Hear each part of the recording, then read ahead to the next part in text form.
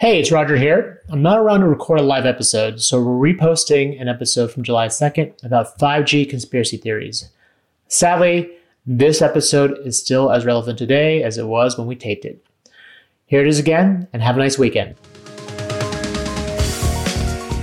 It's easy enough to laugh off fake conspiracy theories that seemingly link 5G with the spread of the coronavirus, but there are some serious real-world consequences. I'm Roger Chang, and this is your Daily Charge. With me is Katie Collins, our senior European correspondent. Thanks for joining me, Katie. Thank you for having me. I'm very excited to be here. Well, we're excited to have you. So you've got a great story that really puts a human face on the end result of these conspiracy theories. But before we get into it, let's recap things for our listeners. What exactly is being said about 5G? Well, a variety of things, really.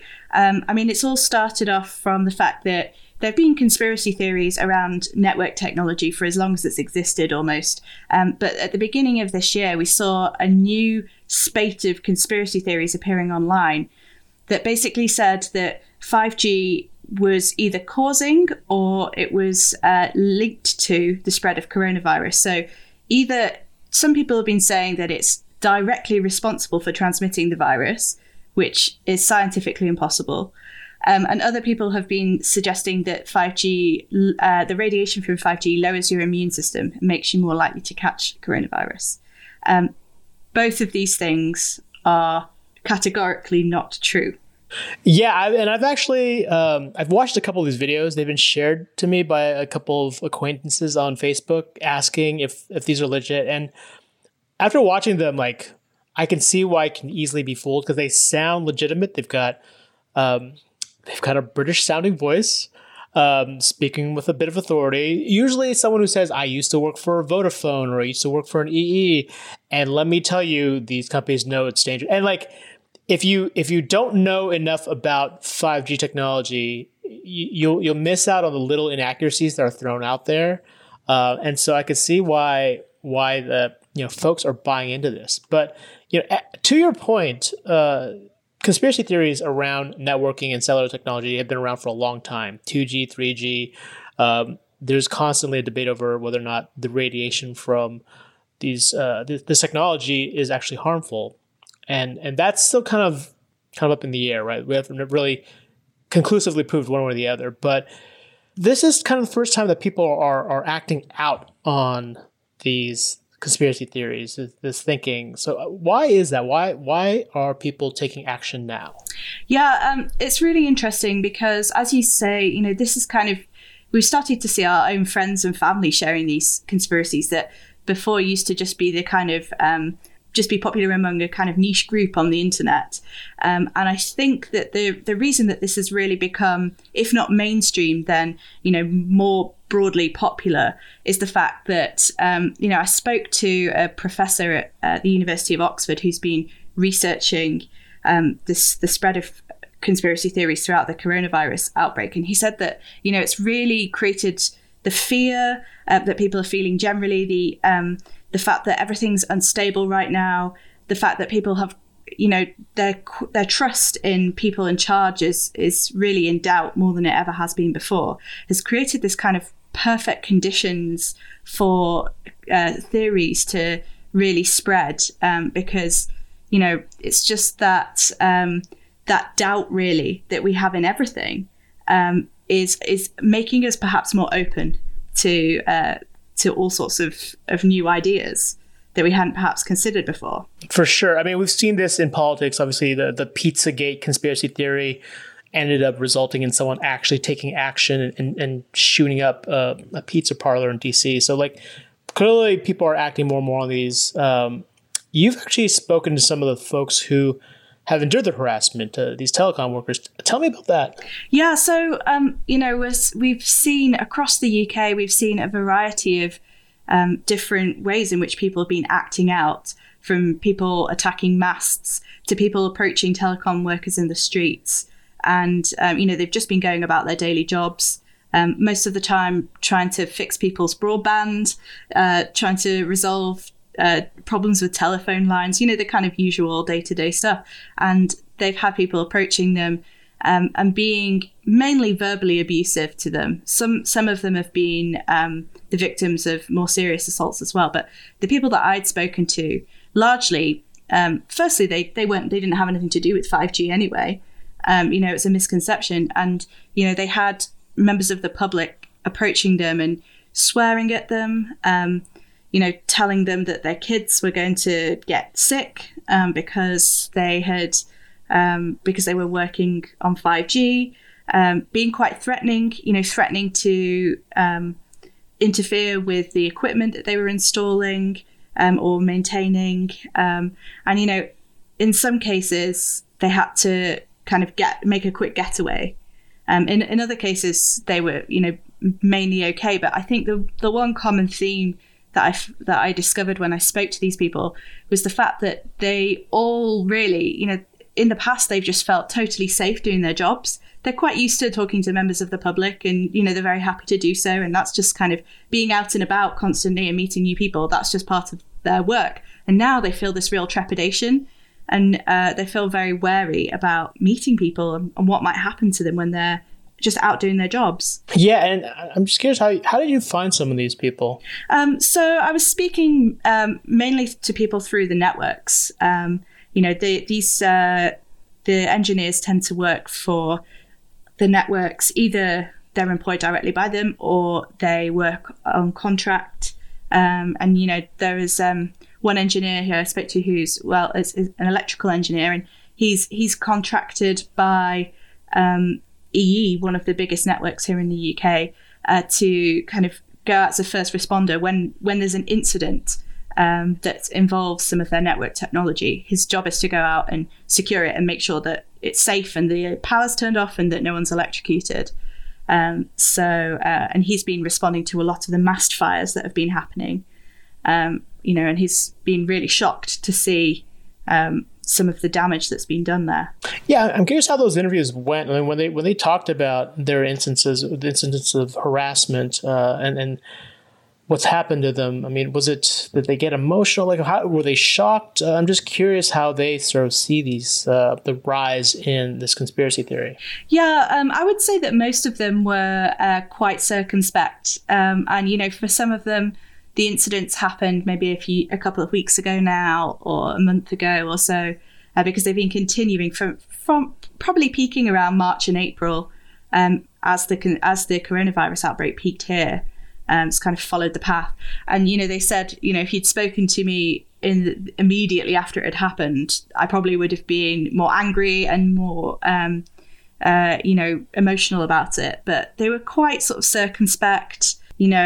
I think that they were relatively calm. I think I would probably have been more anxious going, and maybe more upset about it. But they seem quite level-headed chaps, I would say. Right, and you noted the companies have taken steps to protect their employees. Like, what did they do exactly to ensure the safety of their workers? Yeah, that was another thing that I noticed actually when I was talking to them, and perhaps one of the reasons why they were relatively calm is that they all felt like they had been really well protected by the companies that they were working for. They had some of them had received extra training on how to de-escalate situations if they were assaulted or approached by people who were aggressive. There've been a number of things that the companies have done as well. A lot of them have taken the signage off their vans, so when these engineers are driving around, they can't be so easily identified by people who have a vendetta against them. The engineers have also been told not to work alone and to try and make sure that they're with at least one colleague at all times. And in some more serious situations, there have been some masts, 5G masts or even 4G or 3G, because people don't necessarily know, that have been attacked multiple times. And at the sites where there have been multiple attacks, they've often put security in place. And while they've been doing key repairs as well, they've had security personnel there to deal with anyone that comes along. Right. And beyond telecom workers getting harassed, what are some of the other real-world consequences that have resulted from these attacks? I mean, there's been a lot of damage to property. So most of the masts tend to be freestanding. And, I think the one estimate I saw was that, for a mast that had been burned down, it would cost about £10,000 to £15,000 usually to try and repair that damage. But there have been some masts that have been attached to buildings, and the damage has been more widespread. So it's the buildings have had to be evacuated. There have been instances where roads have had to be closed because the masts are at risk of falling over. So there's been that kind of damage, and then obviously there's been a knock-on effect on the local communities that have been served by those masts. So in one case, a Vodafone mast that was actually serving one of the NHS Nightingale hospitals, which has been specifically set up as a field hospital to deal with coronavirus patients. The masts have been knocked out. And for those patients in that hospital, and for, other patients in perhaps care homes or other hospitals across the country that have been served by these masts, they've been so isolated while they've been ill and under the care of medical staff, because they haven't been able to see their friends and their families. It's been very distressing for a lot of people who have had their contact really with the outside world be cut off. Yeah, and to your point, the irony of it all here is that these folks are trying to take down the 5G networks, but really the equipment that they've been destroying has been hurting 4G signal, 3G and 4G services, right? Mm-hmm. Yeah, exactly. It's there's not really a way to tell unless you are. There are some nerds who I follow on Twitter who are very good at identifying the cool kind of 5G masts, and they look out for them, and they can spot them, they can tell the equipment apart. But for most people, you wouldn't know what a mast is doing, whether it's 5G, 3G, even 2G. There are still some 2G equipment around as well. So it's not as if these attacks have necessarily affected the 5G networks that much. Right. Likewise, a lot of the engineers I spoke to work for Openreach, which in the UK is responsible for the UK's telephone infrastructure and for laying fibre broadband. It's got nothing to do with the 5G networks. So, which is another reason that when they were first attacked and approached about 5G on the street, they were very confused because it wasn't even their job. Yeah, and it's interesting because I know this conspiracy theory really centers on, in particular, millimeter wave technology, the sort of super high frequency version of 5G that's really, really fast and responsive. There's been years of sort of conspiracy theories centered on that. Even my own local town's mommy group had floated that idea of the dangers of 5G. But as far as I could tell, like in the UK, are there actually any millimeter wave deployments? Because I feel like the 5G there is usually more like mid-band stuff, right? Yeah. So across the whole of Europe, actually, we have really focused on sub-6, which is totally different kind of 5G, and we'll get millimeter wave eventually as well. But those auctions are still ongoing across Europe. Right. We're not at that stage yet. I find that fascinating because a lot of these conspiracy theories are pinned on millimeter wave, particularly in China. Same deal in China. They don't use millimeter wave yet. And so there's already a fundamental flaw in this conspiracy theory that people seem to not really get. As you know, things have cooled down. It's been a couple of weeks since these attacks have gone on. I don't know if they're still going on now, but how are things in the UK? Are people still trying to burn equipment? Or? Well, like you say, things have calmed down a lot. But one of the engineers I spoke to just a few days ago was on his way to a mast that had been burned down. So they haven't completely stopped. And, there's a concern as well that if there's a second wave, perhaps of coronavirus, that as the cases maybe start to tick up again, perhaps the conspiracy theories could also experience a second wave and get, a new momentum. As one of the engineers that I was talking to said, it only takes people to, the celebrities that were pushing the conspiracy theories online and more people to start paying attention to it again and start sharing it more widely again for perhaps more people to see it and adopt it. I mean, fortunately, I think a lot of the technology platforms, the social media platforms, have tried to crack down on this as well.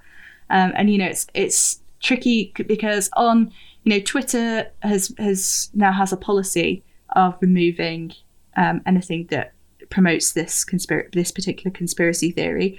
And I think Facebook, has a unique challenge in that both that it has private groups where they take them down, but they spring up again, where a lot of this information is shared, and also over WhatsApp, which it's a bigger problem of misinformation that we've seen throughout the coronavirus as well. But it's tricky to know. The networks were obviously outraged about it, but I think that they don't think that they're necessarily in the clear yet. Yeah, and I know, Katie, you did a lot of reporting out in the UK, sort of where it's been impacted. But it's not just a UK problem. This is a problem that's affected us here in the US. The Department of Homeland Security had issued a warning to carriers here that there might be a risk to some of the equipment to kind of protect and be mindful of potential violence. So there are folks who believe in this conspiracy theory all over the world. Yeah, I've seen some cases in Australia as well. So there you go. Well, thank you. I appreciate you reporting on this important story. If you have any questions for me or Katie, drop us a line at The Daily Charge on Twitter. You can check out Katie's story on CNET.com. For The Daily Charge, I'm Roger Chang. Thanks for listening.